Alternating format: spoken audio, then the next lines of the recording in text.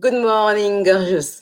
My name is Gaëlle Burwell. I'm the founder of the Rockstar Mindset Show and the founder of Rockstar Mindset. And today, for this episode, I'm going to share with you how to manage friend judgment without feeling judged in order to plan your escape of your 9 to 5 and turn your passion into a business.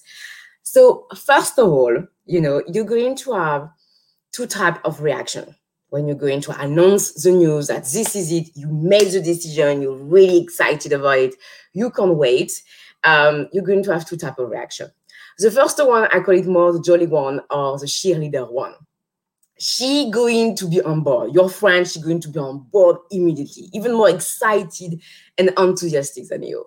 Because you know what? She know you for ages, since kindergarten, nursery. She's really the real and true childhood friend. And she knew that you got this baby Heidi for ages. And when you just announce the news to her, it's like, wow, you say yes to put yourself out there, really to take this leap. And she loves that because she believes in you and she knows you can do it. Okay. And you have the second type of reaction. Okay. This one is more the logical, analytical one. She's lovely as well. You really love her. And she's going to ask you more questions regarding how it's going to happen, what you're going to do, where you're going to start and everything. So sometimes instead of being a celebration, it's going to be more a kind of consultation or test just for her basically to ensure that everything is right. What is happening sometimes is she's going to transfer onto you one fears, insecurities, and question because she's so analytical and logical. She needs to have this sense of safety, certainty, and security. So it can happen that you're going to think that she's judging you, but it's just because from a system of belief and values, your idea, your choice is confrontational. Is something different, is foreign to her. And when it's completely different, that's why she's asking so many questions about data, numbers, market, where are you going to start, how is it going to happen. So the more, with this friend is quite interesting because once you're aware about the way she's thinking, you can step back and really own your awesomeness and who you are and just see her, just asking you question. It's really important in this case to step back because the more you will try to convince her and to explain to her what you want to do, the more she will ask more questions about it. And for her, she will try basically just to judge if your idea is worth it or not, if it's ludicrous, if it's worth it or not.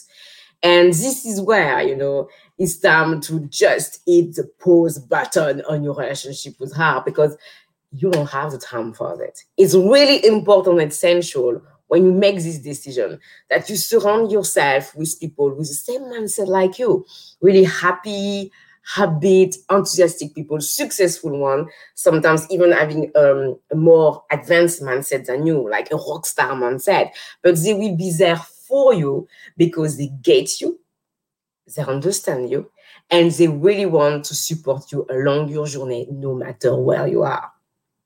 And tell me, I'm going to tell you something, gorgeous. Most of the time, I believe we are really, really intuitive. We know most of the time, the person or the friend who will, accept our idea and support us, and the other one will be more doubtful about it. And that's why even I have some friends, what they did when they started to turn their passion into a business, they kept this highly for themselves because they knew they're not going to have the support, the community around them. But I believe it's good. It's really good to know about it. It's another matter to do it, really to make this choice. And if you're struggling with that, you're not comfortable, book just an escape call with me and let's see how we can turn things around. Because I believe, you know what, you're not born for the good or the better. You're born for the awesome. So I can't wait to speak with you. I am sending you so much love and have a fantastic day. Ciao.